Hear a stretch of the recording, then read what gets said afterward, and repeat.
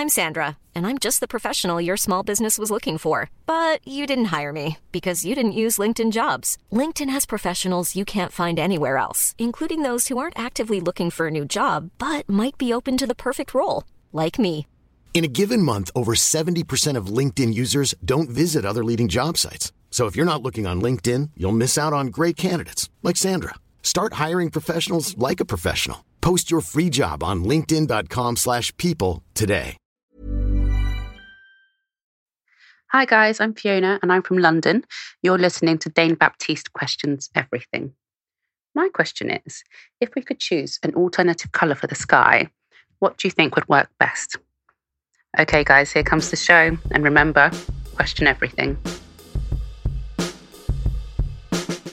Hello everybody, welcome to Dane Baptiste Questions Everything, a podcast for myself, comedian, writer and occasional actor Dane Baptiste, my producer friend Howard Cohen, aka The Hizzer.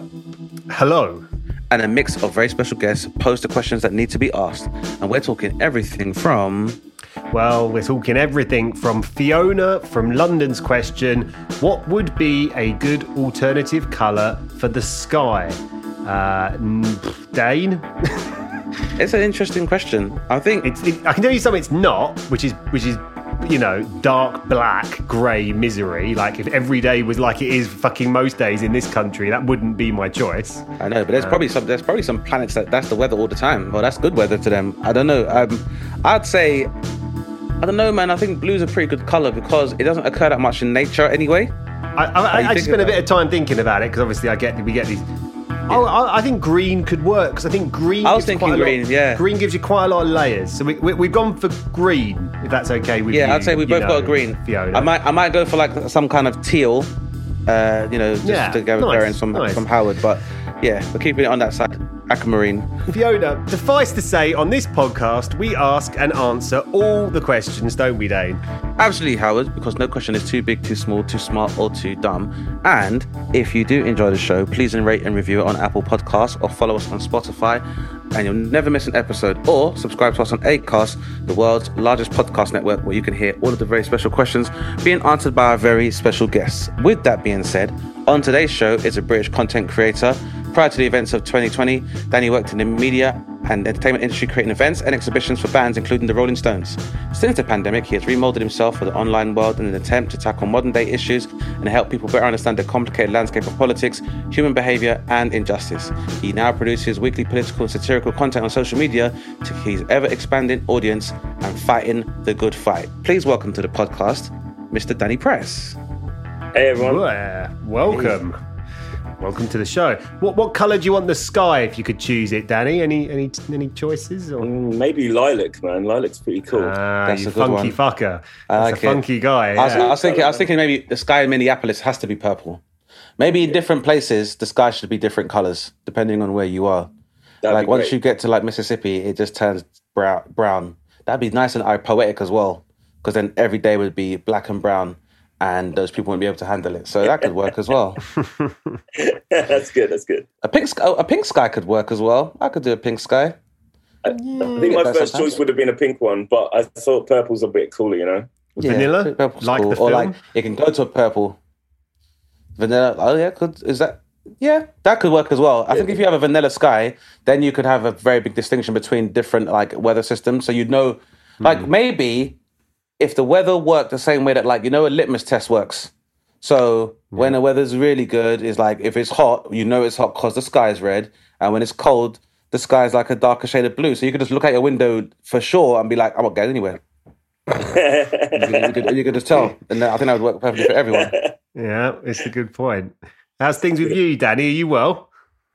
I'm very well, thank you. I'm pretty tired, but, I've got this thing where I just get up really, really early. I've seen you written about. Yeah, you've said stuff about that. Yeah, before, I get up at like 5 o'clock and like just decide to punish myself by going jogging and going for walks and doing stupid stuff. Yeah, I mean that sounds insane to get up at 5 o'clock. Oh yeah, I just started yoga and I hate every minute of it. From the minute it starts, I want it to stop. So I get up at 5 and I go to Clapham Junction, which is like an hour away from me, just to do an hour of a big stretch in it, really. Let's be honest. Yeah, I get it. But that being said, when you're up that early, is it a lot more quiet and tranquil? Because I feel like that's a big part of that puts me off from going to the gym. Is that I'm not that sociable when it comes to exercise and stuff, and I always look for an excuse not to go to a gym. And normally, it's other people will say something. I'm like, I can't believe someone said that. I'm going home.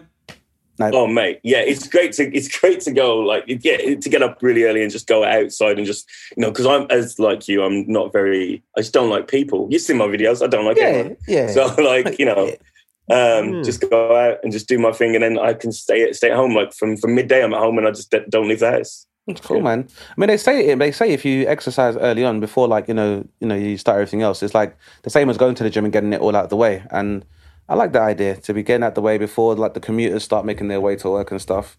Just get it done. Let me tell you something. It sounds good. When it's not your choice and it's the choice of a small man who lives next door, it ain't as fucking good. I'll tell you that much. I bet it was good when you was making him though, Howard. That's what it's about, Howard. Responsibility. I bet when you were making that baby, you was having all the fun, weren't you? I just want him... Do you know what I want him to do, Dane? I just want him to pick up a book and just leave me alone for an hour or two. Just stay in bed for an hour or two. You'll be fine. You don't need anything. You'll say that, Howard, then time will come around and you'll be like, hey there, buddy, you want to talk to your dad? You'll be like, I'm reading, get out of my room. And then you'll be like, sunrise, sunset. Oh, are we talking about a child? Yes. I thought he had a little neighbour. I was like, what? Can you live next door to Peter Dinklage or what? What's going on? No, he's a little man that I invented with my wife. I never talk about him, as listeners know. And he just kind of consumes your existence, doesn't it? And then he just makes loads of noise in the morning. So you're like... I really thought you was on about it. He's like, gets up early and just exercising and like just does your head. Mad trance really early in the morning. Man. Just get crazy. No. But it's fun. Howard's paternal journey is punctuated by my childless journey, where I'm like, everything's fine. So Howard's become a lot more conservative when it comes to children, whereas I'm quite liberal. Right. So he's like, this kid won't leave me alone. And I'm like, but you'll miss having that Howard. And he's like, I made him with my wife. I'm like, he's your only evidence that you were ever on this earth, Howard. That's how important he is. Yeah. And you don't have a kid then, no? You don't? Yeah, I get whenever. Yeah. Sometimes I'll be walking around my house naked. So, rolling it up, smoking it up, all taking care of myself.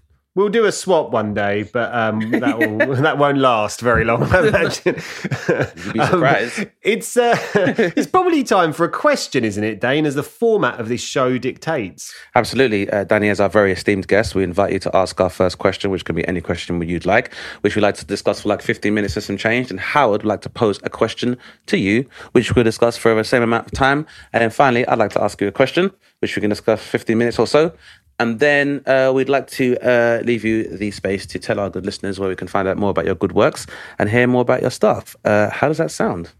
That sounds great. I have a question. It's fine. Do I just go? Do I just ask? Yeah, the floor is yours. Bring it on, man. Bring it on. Like, obviously it's for both of you because that's what we're doing here.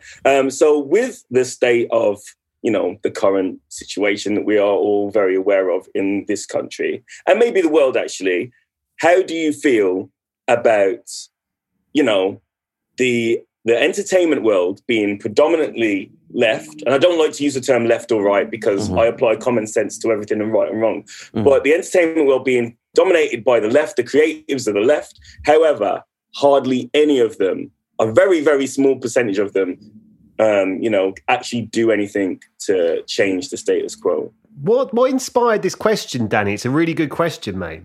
Well, I was born into the entertainment industry. I work in the entertainment industry. Like some of these people that are not doing anything, I know them. And it's like, we have these conversations and I'm just like, you should do more. We should do more. So I think it's something that needs to be touched on because at this point, they are like the only people that have the reach. Like I did a video last year or it was this year. And I got like 10 of the biggest creatives in the country and I tallied up all of their social media followings. And it was millions. Like it was millions in like this country alone, in the UK alone. And they have the power to change it. Well, and it was a fascinating example of what you're talking about. Did you see the Met Gala thing the other day? Yes, of course. In America? And Alexander Ocasio-Cortez said tax the rich on the back of her designer dress at a banquet and event that cost millions and millions and millions and millions of pounds, that if you're the liberal person making a liberal stance, some might suggest you might not want to do it at that place, but maybe that's not correct, Dane. What do you think? That was a quite a good, interesting example of what Danny's chatting about. No, I mean, there's frequent examples, but I think it's a really good question, and I have a theory.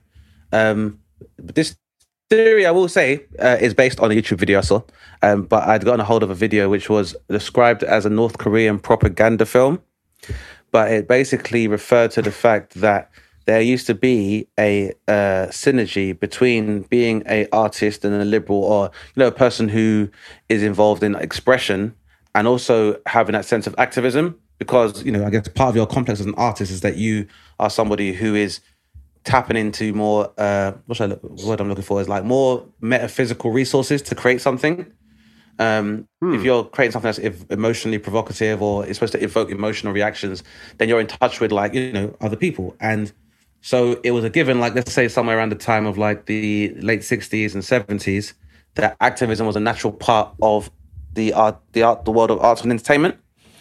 What they say happened in the 80s is that as, entertainment and artistic expression became a lot more commercially viable with, the advent of television and video and films growing in size as industries in the 80s, then they were able to kind of hijack these narratives and begin to manipulate activism. So rebellions themselves became commodified.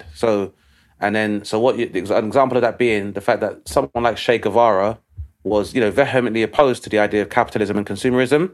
But a lot of people probably remember Che Guevara most recently for appearing on a bunch of T-shirts that were real big in like the early noughties when Jay-Z wore one for his Unplugged thing. Yeah, that's right. So they became quite big. And so what I think that's part of the thing that's happened is that the powers that be, where before they were able to, they would try to suppress artistic expression through censorship and through ideas of conservatism and is it the Mary Whitehouse experience and that kind of thing, or McCarthyism, is that now they've been able to co-opt art, and unfortunately, and this might be down to a number of economic reasons, especially in the advent of like the digital world, artists, because it's harder for them to realize a revenue stream just from the creation and the distribution or sale of their product, are a lot more dependent on corporations. And by them having the power in their hands and having unregulated power in their hands, they've been able to turn capitalism en vogue. And basically they've been able to make activism a product. And when something becomes commodified as a product, then it means that, once you can commodify and there's a price on it, then the value of it will be dependent upon the money that's spent on it. So, for example, when Pepsi did this very recent campaign with Kendall Jenner, and they were like, we could end all the isms and racisms in the space of a 1.5-minute advert. And even the fact that now corporations, through the use of like digital means and algorithms, are now able to manipulate. They can even manipulate outrage, and they can manipulate social activism. And it's happened with the Premiership football, right? A perfect example is been turned into something. Yeah, so they're like, the footballers have given us a thing we can latch onto. Yeah. And what's happened is that there has been this, and that commodification of activism means that now some people realize they can actually make money from, I guess, embodying what's now referred to as being woke. And so that's why a lot of people don't do anything, is because, more simply put, like, if you're an artist and you've been broke and you're in the grind and you're struggled for years, unfortunately, it probably becomes a lot easier to buy you.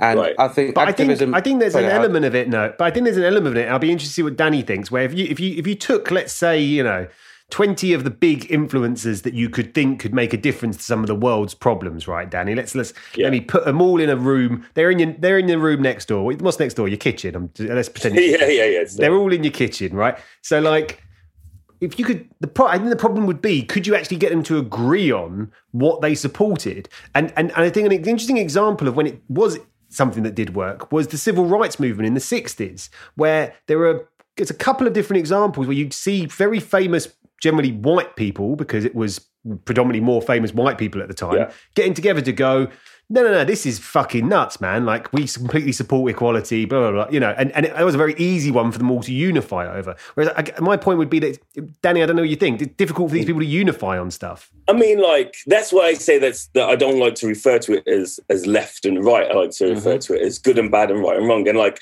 for example, like I think we could all agree, and I think that they would all agree that, everybody should have the right to live comfortably, or free healthcare and, not have to like struggle and not just exist, I think that's something that everybody, because everybody wants to do more than just exist. So I think that that's something that they would all agree on. Yeah, that's what I'm saying. Back to your point, further to your point, Danny, is that like art is supposed to be like, because what you're referring to is sentience and consciousness and the idea of someone wanting to thrive as well as just exist. Yeah. And that's a big part of artistic expressions. So for me, before I became a comedian, I worked in an office. I liked making people laugh and having a laugh and that, but comedy didn't really seem like a viable career to me because I just didn't know how to go about in this country. But then at the same time, I guess one of the existential reasons I ended up doing it was because part of me was like, when it comes to art or just expression in general as human beings, this is the only thing we have to really chronicle our humanity by. Right. In that you can buy a dope Rolex. As soon as you die, it's going to be a Rolex that can be sold on or pawned or whatever. And it really has no reflection of who you are as a person.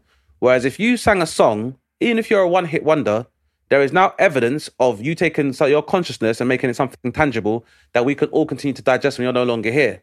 So even if you look at like a rapper like Tupac, has been dead since 1996, but his influence continues to this day and equally as strong because he was able to take his consciousness and his emotional disposition or his complex and make that into something tangible for people to consume and understand who that person was.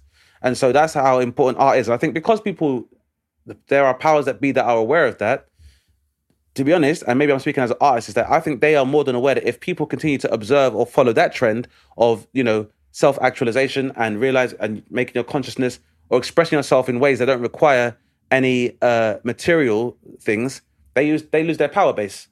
Yeah. So for them, it's if they can subvert activism and positive ideology like feminism and stuff.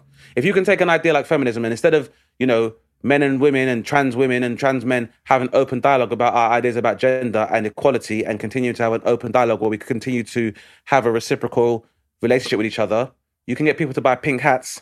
Yeah, of course. It's much easier to buy a pink hat. Yeah. In the same way that if we, instead of looking at the horrors of war and realizing that it's the true predator of humanity and the fact that the after effects continue for generations to come and it's probably the most destructive phenomenon that humanity has ever created, then you could probably put people off war. But war's profitable, so if you just make people buy poppies, it's much easier. Much easier for you to commodify the activism. So in the case of people nowadays, like it's an interesting thing where influencer is still a relatively new term, and I guess because of that, the term itself has been pedestalized to have importance. But what the question that's not been asked is what an influencer influences. Yeah, that's right. Because it's a fascinating time for celebrity culture because it changed so much in our lifetime. It basically changed so much. It was as significant as crack from cocaine in that celebrity used to be a byproduct of you reaching a level of notoriety because of your talent, or the more people so that's how you become famous because that guy's good, a good rock star. Long gone. So now you've been able to distill just the profile of being a celebrity and people knowing who you are away from having a discernible talent. The thing about when you have a talent is that normally your journey for you to realize your talent and hone it requires, joy, pain, loss, crest, trough in life for you to get a more rounded idea of what your art is and who you are and how you would, and by the same token, how you express who you are. Whereas and what comes with that is that you, as most artists, will have a standard for yourself. So you're like, I require this environment for me to express myself the way I express myself. I need this to be this way for me to perform the art I want to perform to attract my fans.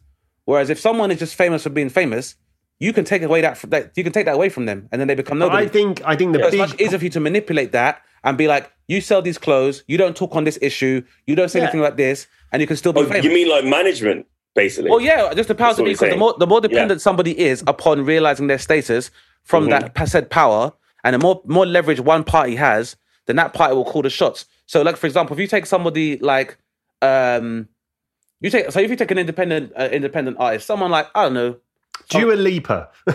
Is she independent? No, I'm joking. No, she's not independent. So someone like Dua Lipa, like, to be honest, that there's more of a business model behind that, where she just has to show risks. up. There'll be no risks. Or like a Pixie Lot, where, you know, every aspect of that brand is taken care of to satisfy an algorithm or satisfy a demographic. Then really you just have to show up to work. But what it means is that you're very interchangeable with anybody else.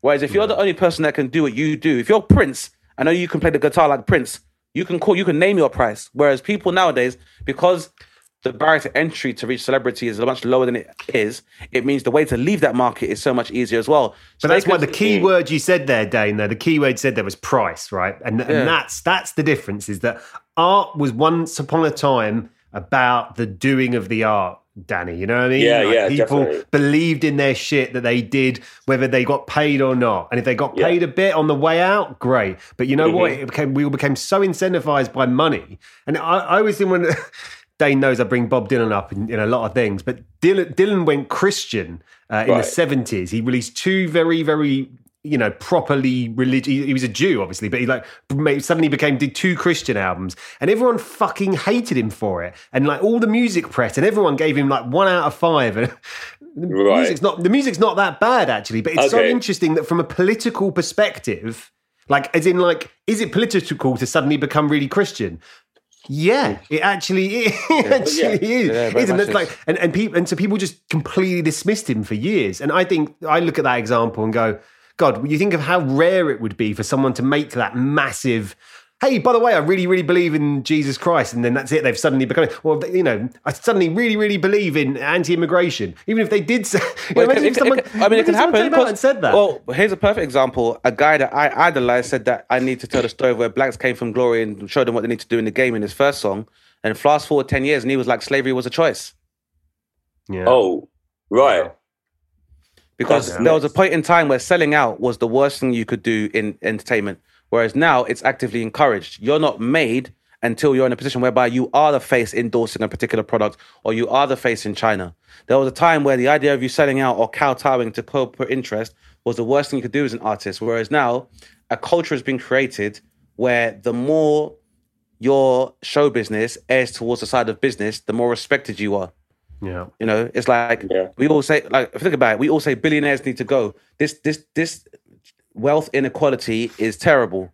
But now that Beyonce and Jay-Z are billionaires, everyone's cool with it. Very true. Very, very good point. Yeah. I hope that is a good answer, Danny, to what it's a great answer. A brilliant one of the most thought-provoking questions we've had for a while, Dane? No, definitely. And I think it's something I think about a lot, as I'm sure you know, Howard. No, of course, man. Of course. Well, that's what this podcast is partly all about.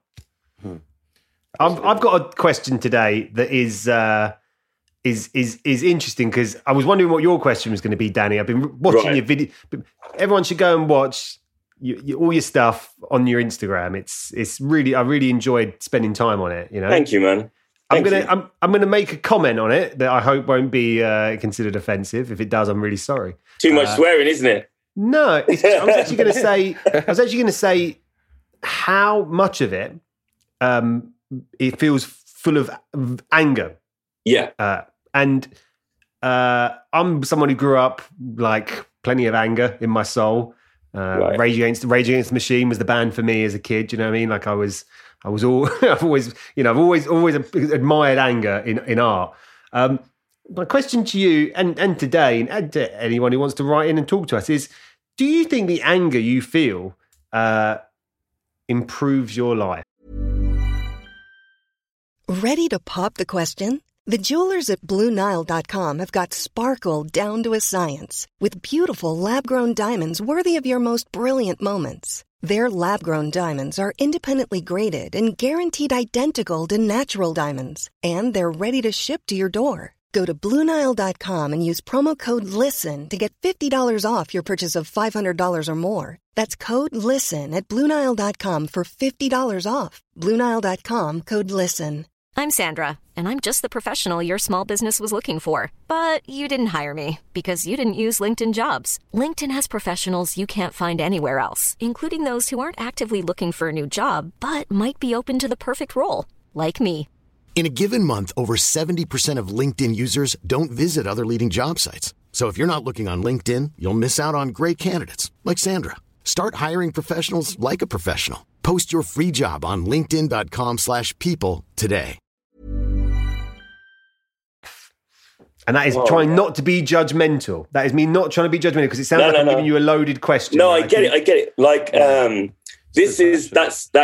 is a great question. And it is something that, I do actually talk about this quite a lot. So I'm like 36 years old. I've been through therapy and whatever, grown up stuff.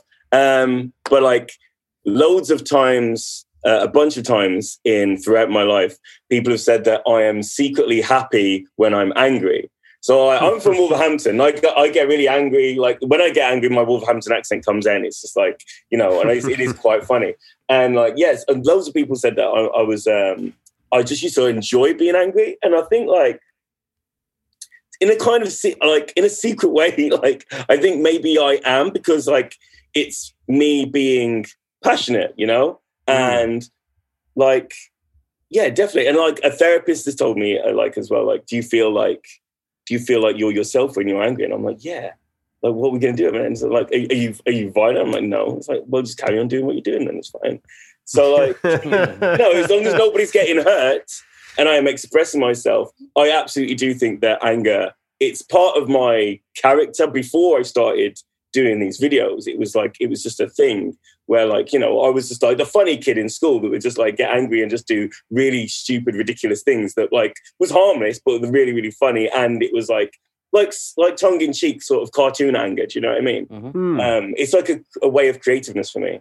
But and it's a fascinating thing that you said about being funny and the anger being hand in hand with being funny. Yeah, it's like when you, there's like that thing in the films where a guy's got to babysit a baby and the baby's like crying and then he hurts himself and then she laughs or whatever. It's like a thing. It's like that. It's like that in real life. Yeah, it's fascinating, right, Dane? Because comedy, the basis of comedy, is so often based around someone getting angry at something. And I'd say, there's a big stream of Black and Jewish comedians who would definitely, in my opinion, have a massive train of thought that comes from anger, right, Dane? Oh no, definitely, and it's very interesting when Danny says that like he would display anger, but kind of in a somewhat facetious way. Like that's kind of how I discovered my funny bones as well. Like people wouldn't be like, "Oh, Danny's just so funny," and blah blah. It'd more be like I'd be having a rant and get pissed off about something, and I guess the level of embellishment I would do would make people laugh. And, there is a certain comfort in that because laughter, that's like a form of validation, especially if you're getting a positive reinforcement when you get angry. If you get pissed off and you're met with a smile or people laughing, that in itself can lead to a dopamine release for you as well. Because it's almost like you're having this catharsis and you're like, this is pissing me off. Like, an example, like traffic jams are pissing me off. Like, we're still here. Like, and you might say something to the person in front, like, I know you can't hear me, but you can't drive. And the person next to you starts laughing because they can see the absurdity of your actions. For me, that can sometimes be, that can kind of be therapeutic because it's having that explosive expression of something that frustrates you can sometimes, I think, be a lot healthier than internalizing it.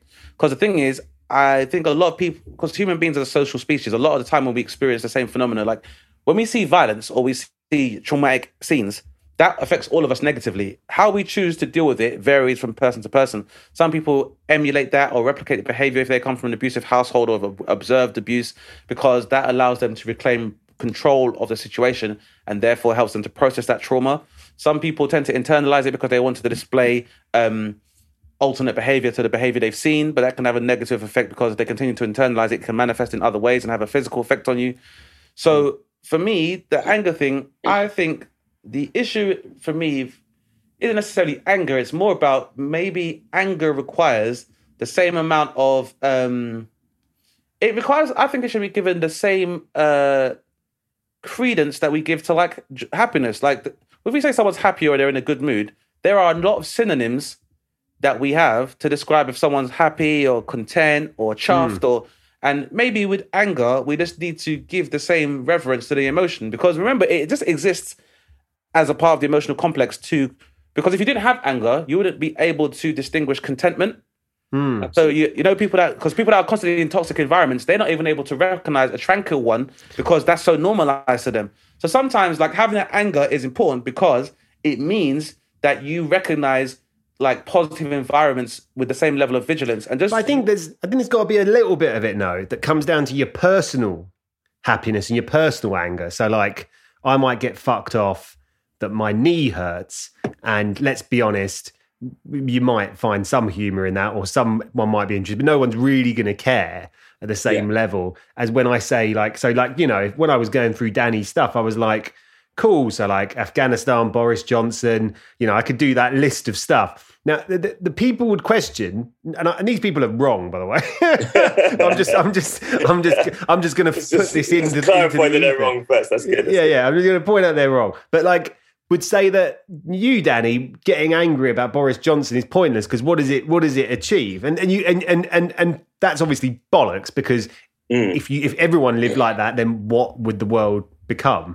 But do you ever find yourself going, God, fuck me, I can't. These people, I can't deal with it. I can't. Yeah, all the time. Like I think I've said it in a load of my videos that like, and I've said it to myself. Like it feels like I'm shouting at a brick wall, which technically I am because that's how I film. My phone is just there against the wall. But you know, but yeah, I do feel like that. But like, then I get people just say like the way that so I'm like dyslexic and dyspraxic, and I have like loads of issues with understanding information and getting information out. And the way that I see things is like the way that the politics and the modern society and the way things are presented to us, we are made to think they're complex in a way. But realistically, I just like to apply common sense to it. And then that's how I make sense of it. And that's what when I say what I say, other people are like, no, I've never really thought about it like that. But it is just like, it's so simple when you put it like that. It's almost like we've been taught to think that, politics isn't for me because there's too much going on. It's too, there you go. You know, and it's not like that at all, you know. Nail on the head. It's like, it's so simple. It's just common sense. And that's how I deal with it. And that's how, you know, when I do get angry and like, but it's just putting things in that box and just being like, this is how it is, black and white. Like, you know, it's not advanced for advanced people, or, you know, you can just understand this. It's really this simple. And so people message me and be like, yeah, we've never thought about it like that. Or thank you for putting it in the ways that I can understand. And that's what I get out of it. Yeah, no, I think it works. And you know what? The thing is as well, is that we have to remember that 90% of human communication is non-verbal anyway. So if you think about also culturally in the UK, we are encouraged to maintain a deadpan expression or stiff upper lip when we're addressing each other and even when we're expressing ourselves.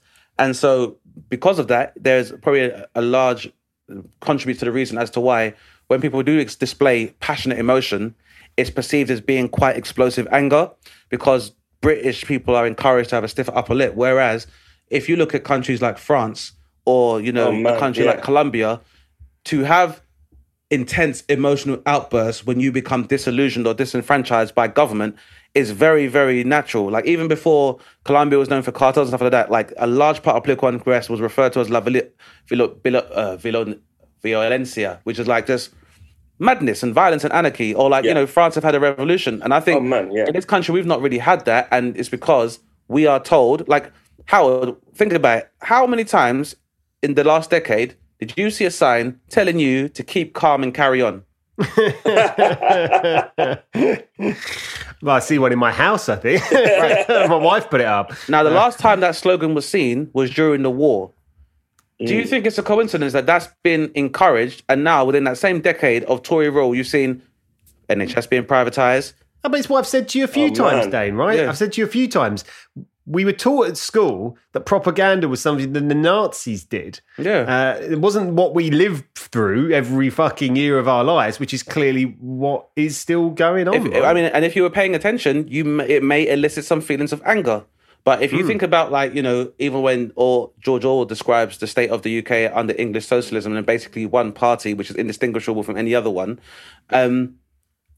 it was encouraged that they encouraged what was called newspeak, where people would gradually be deprived of the language required for them to express anger, disillusionment, and political dissent. Because if you can't say it or you can't ask for your freedom, then if you can't, describe your freedom or articulate, you won't be able to ask for your freedom.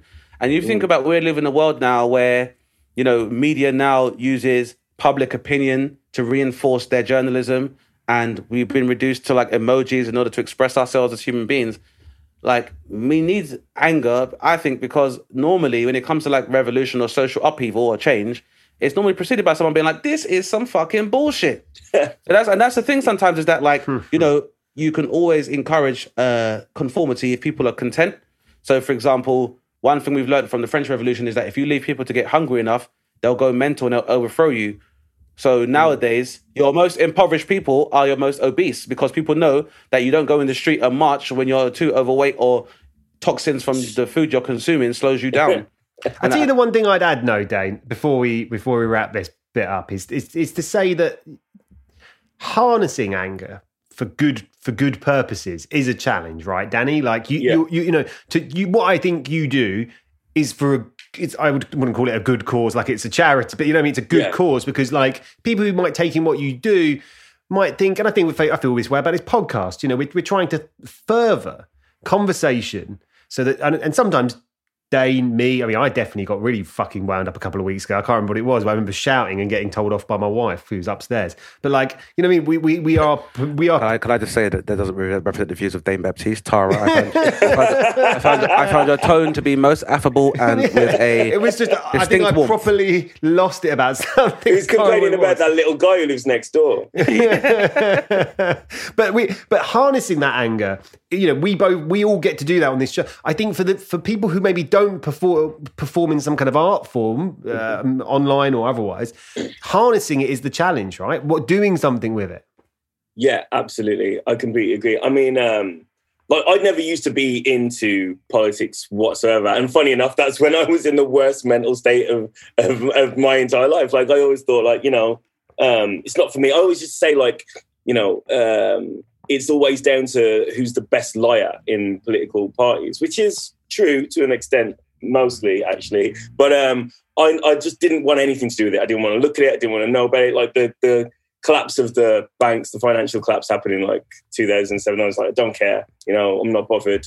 And like, I was like, at the time, I think about it now, and at the time I was like, God, I was a dick back then. Do you know what I mean? Like, just my day-to-day life was just me being a dick about everything, and not really understanding what anybody, or having any empathy, or putting myself in somebody else. I was just like a bit of a wrong one, really. And it's only since I started paying attention and speaking about it that I'm like, what? I'm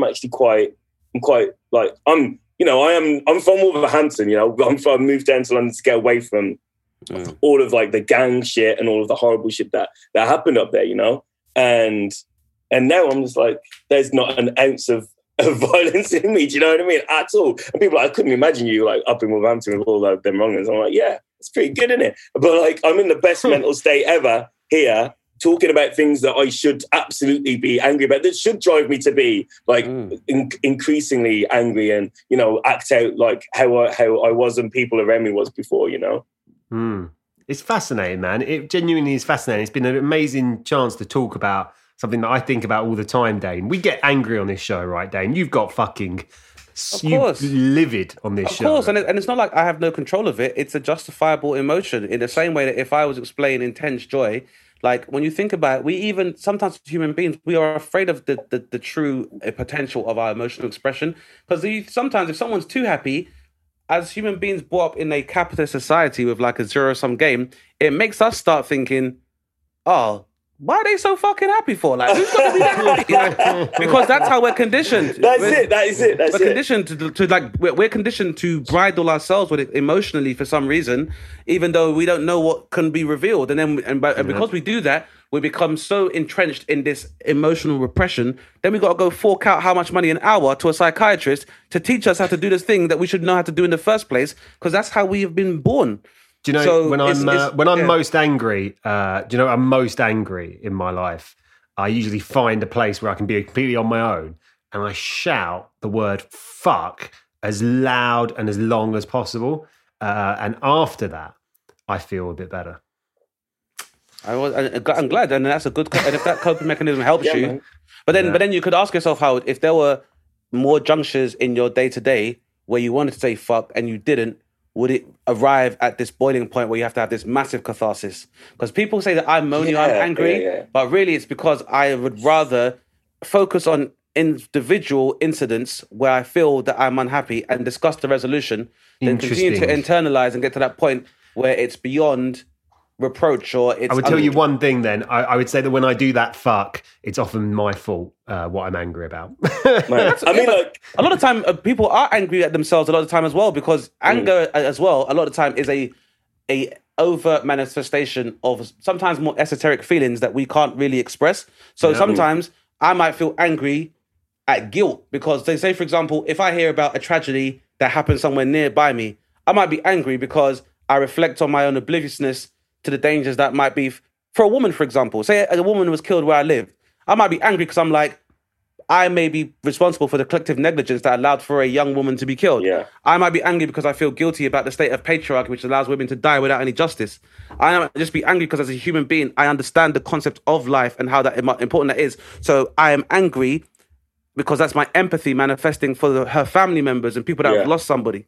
Anger is not just, negative emotion, toxicity made tangible. It's just a manifestation of very different things. Like, I'd say a perfect example being anger, particularly within my community for a lot of men, is a defense mechanism because it's about feelings of inadequacy or feelings of fear. So I create this veneer of anger and rage because then I'm protected. Yeah, 100%. It's a fight or flight response. Yeah. Well said. It's time for the last question, but do you know what? I'm so glad I asked that question because I had a really boring other question I was going to ask, and that was definitely better choice. it was good to talk about it. But yes, Dane, it's over to you for the final question of today's show, mate. Well, basically, the questions have been so good, man, and they've been so well linked that I just want my last question to be a combination of two to just keep the ball rolling. So, Danny, you mentioned before that you had made a list of analytics for prolific influencers and how much their narrative had referred to, activism or things that matter, right? Oh, you mean how much reach that they... Yeah, or the reach, and if they use that reach. So I guess I imagine that it was kind of disheartening to find that people with all the reach they had don't really talk about stuff that could matter when they know they could probably make a difference. Absolutely, yeah.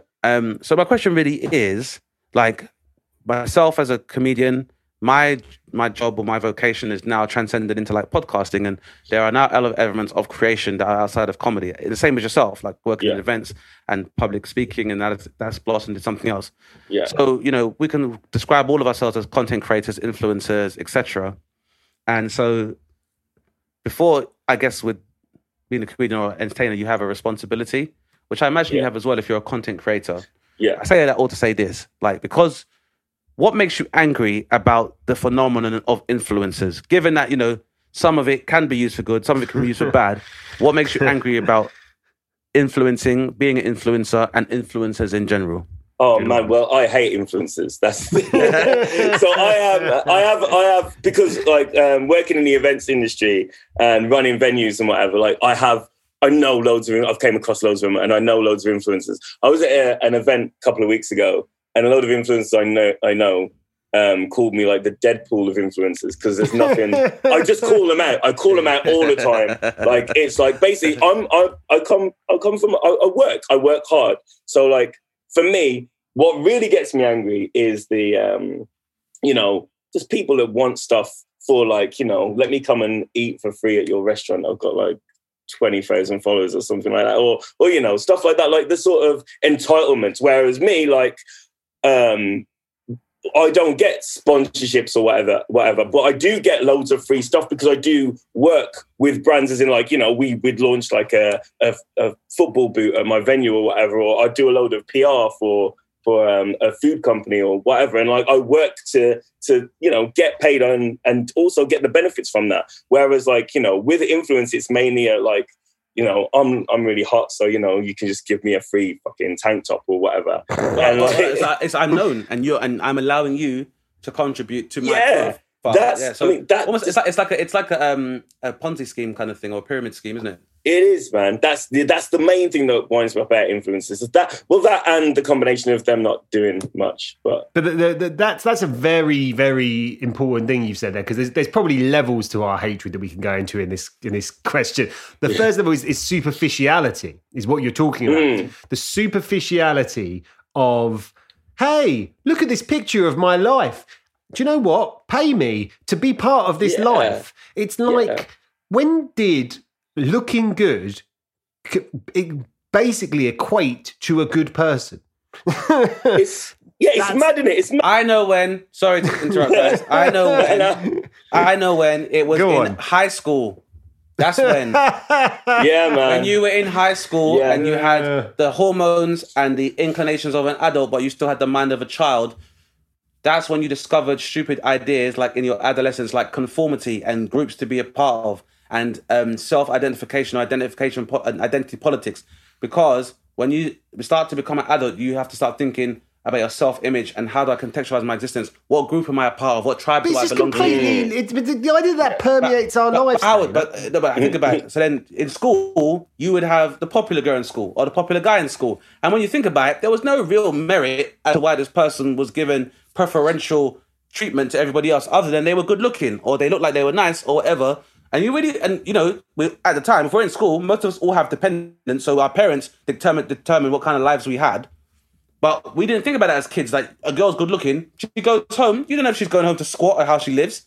And so I think with social media in particular and influencers is that there's obviously a part of, particularly in the developed world, in the Western world, a part of us that hangs on to our youth because we live in a time where youth is commodified and we've or it's because social media and human beings existing with artificial intelligence online is a teenager. That's what I mean. So if you think about our interactions on from chat rooms up until now, where that's been about 16 years, give or take. So our consciousness as we exist in social media is a teenager, which means we've regressed to this point whereby we are still looking for tribes that we belong to, and we are still struggling with our self-image, and we are still chasing somewhat unrealistic aspirations in terms of aesthetic, just like we did when we were kids.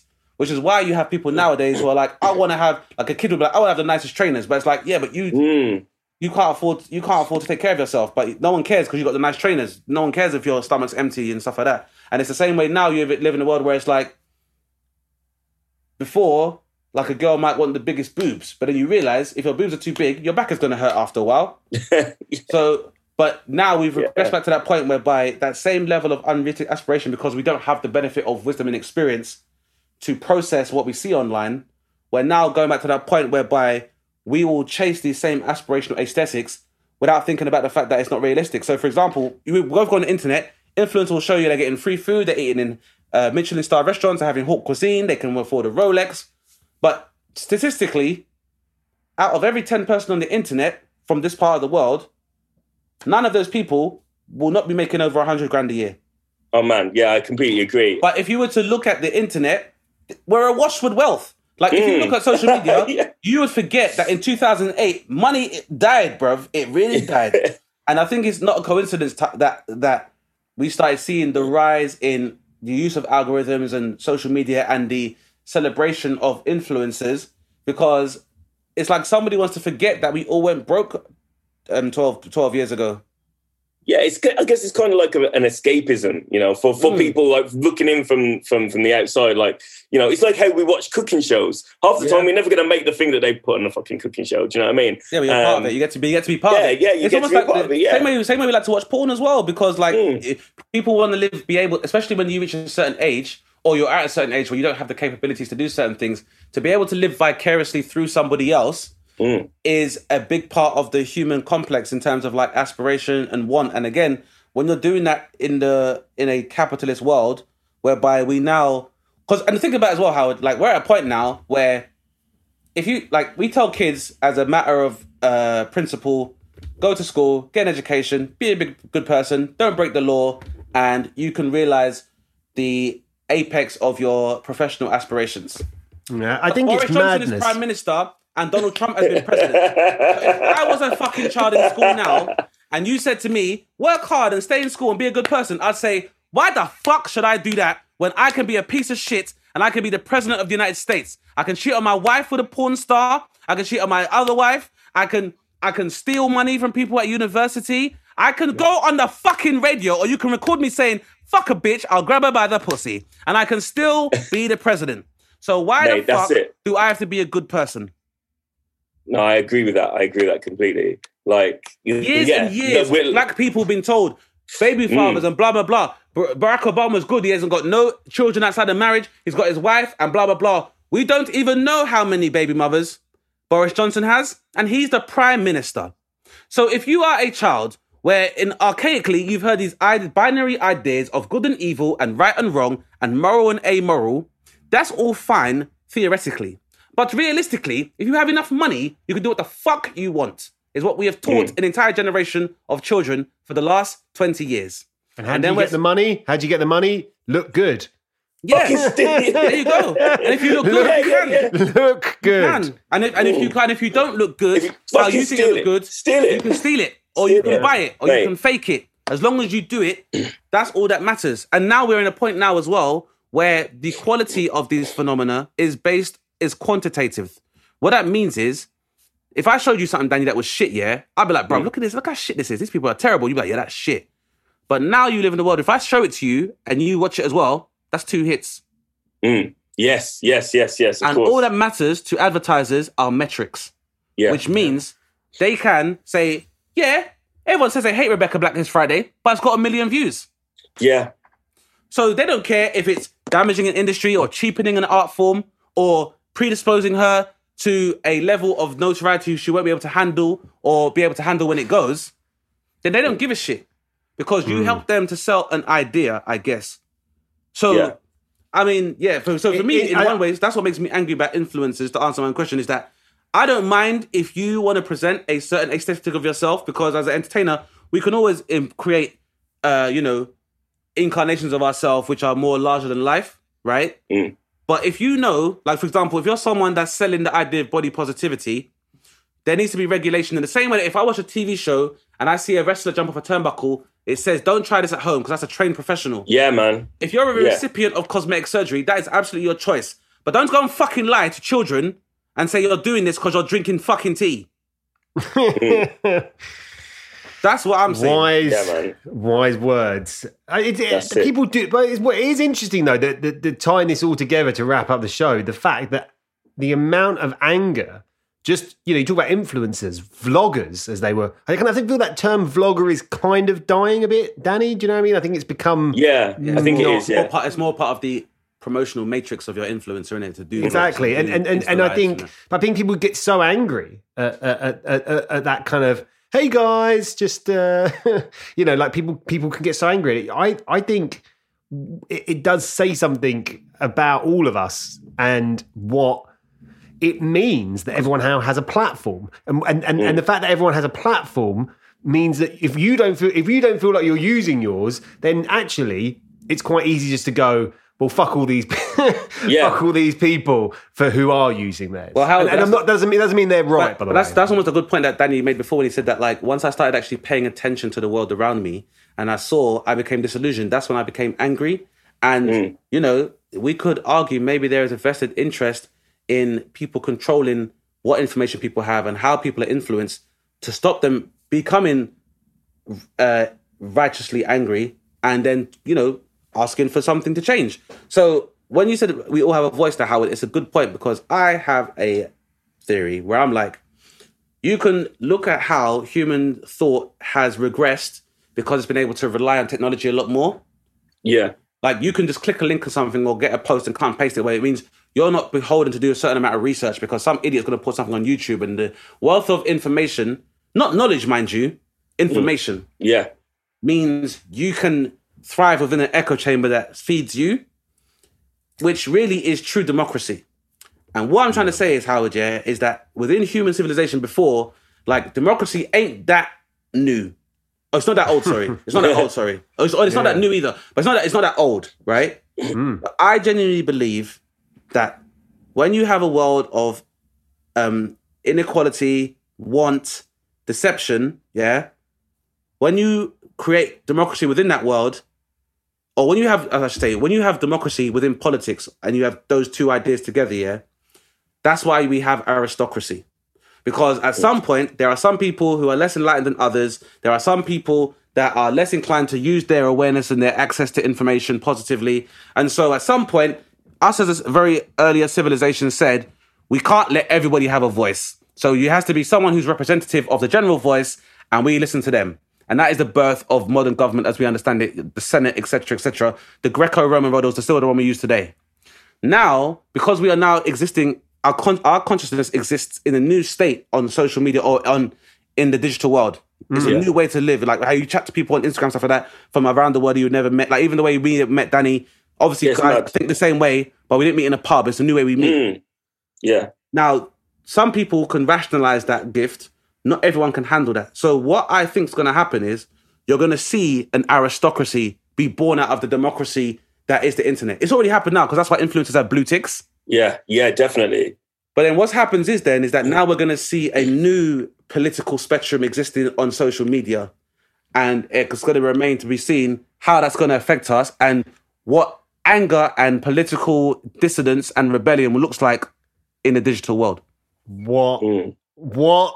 Yeah, man. Cliffhanger. Now, next week on Dane Baptiste Quiz and Everything, a monarchist who comes on and explains how that could work. No, but what a set of questions today, man. That's been like a brilliant episode.